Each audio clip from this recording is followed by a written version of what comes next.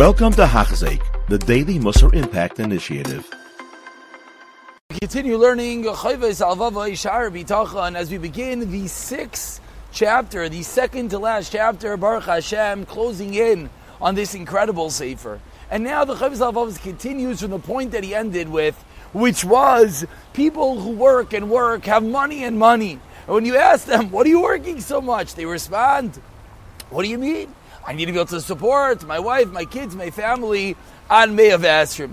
So it says the Chavez Avavos, Re'isi, Laharois Penei, I have to describe the attitude of Sechlusam Uta'usam, the foolishness and their mistakes, B'das Azois, with this idea that people say that, oh, what do you mean? I need to make sure that my family is taken care of until 120. B'shiva in Yonim Agalim Godel Tu'usam.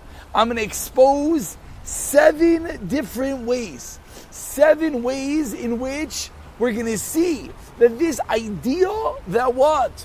I need to have enough money because I just need to be safe, I just need to be secure, is going to be ridiculous. And although, says the Chavez Avavos, it's going to seem lengthy, 7 different ideas, still, the only reason why I'm doing this, says the Chavez Avavos, it should bring shame to criticism to people with such an attitude, not to shame them, because they should improve. They should realize what they're doing is ridiculous. People are part of the group that are called the Bali Mashkanais, those that need to have a mashkan. They always need to have a security and another security. Because the way that they approach this world, they approach serving Hashem, it's like one who's selling to someone who has no trust. If you're selling to a merchant that has no trust, of course you're going to want a security on a security on a security. That's how these people act. And they take security at the sale, and they know that the prior is not reliable, and he might not be able to pay back. So that's how people approach having money on this world. And says the Chavez Avavos, let's now go through 7 different ways why this is ridiculous. The first is, we tell him, you doubt the decree of Hashem, and you don't have emunah, you don't have faith in how great Hashem is, whose light of intelligence has gone dark and the candle of intellect has been extinguished. Quite a degrading way to refer to someone that he doesn't have any intellect, that he doesn't have any intelligence. You're overpowered by the darkness of your taiva. It's your bodily desires that are causing you to think this way. The only time where you should take security is when you're buying from a friend. You don't have any authority, and orders, they don't have to listen to you. So since you have no reason to respect him, and you have no reason to give him what you promised to give him, so therefore it makes sense to give him a security, because you want to make sure it happens. When a worker is hired by someone, if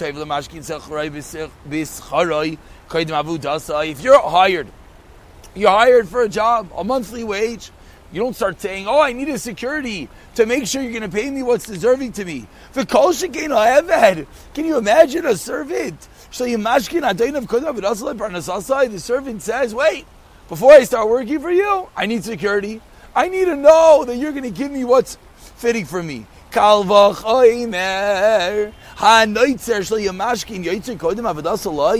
A created human being, of course, you can't ask for security from Hashem himself. So what are you doing? I need to make money, I need to be secure, I need to have something waiting in the bank just in case. Just in case, that's the Eved that's telling his master, I need a security. And it's even ridiculous. If a servant would say to his master, I'm only serving you, and the master pay him afterwards, it's a disgrace. You, the Eved, you don't have a right to say, I'm only working if the master pays me. What are you doing? Certainly, and it's even a bigger chutzpah. If the Eved would tell his master, not only am I not working unless you promise me you're paying me, I'm not working unless you give me a security. And similar to this, Amar Akasav,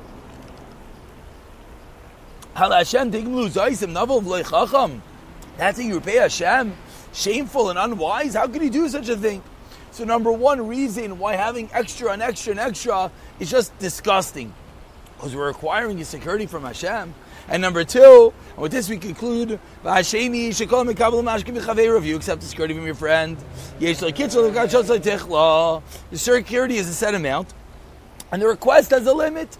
That what? You're $1,000 loan, $1 million loan, working for X amount of money. But the one who's requesting security from Hashem, yes, I have $1 million in the bank account, but I need another $10 million as security for my wife, for my kids, etc. There's no end. So you have no way of knowing how much you need. Parnasas anshei beisa in your family, the food and the dishes, till the day you die. And even if you would have double what you really need, you wouldn't be at peace. Why not? Because the end is concealed. You don't know how long you're going to be alive. You don't know how long you're going to live. Therefore, it's foolish to ask, because there's no limit and no set amount. So the first of 2 of 7 reasons why to want to have extra and extra and extra is just utterly foolish. You have been listening to a shiur by Hachzeik. If you have been impacted, please share with others. For the daily shiur, please visit Hachzeik.com or call 516-600-8080.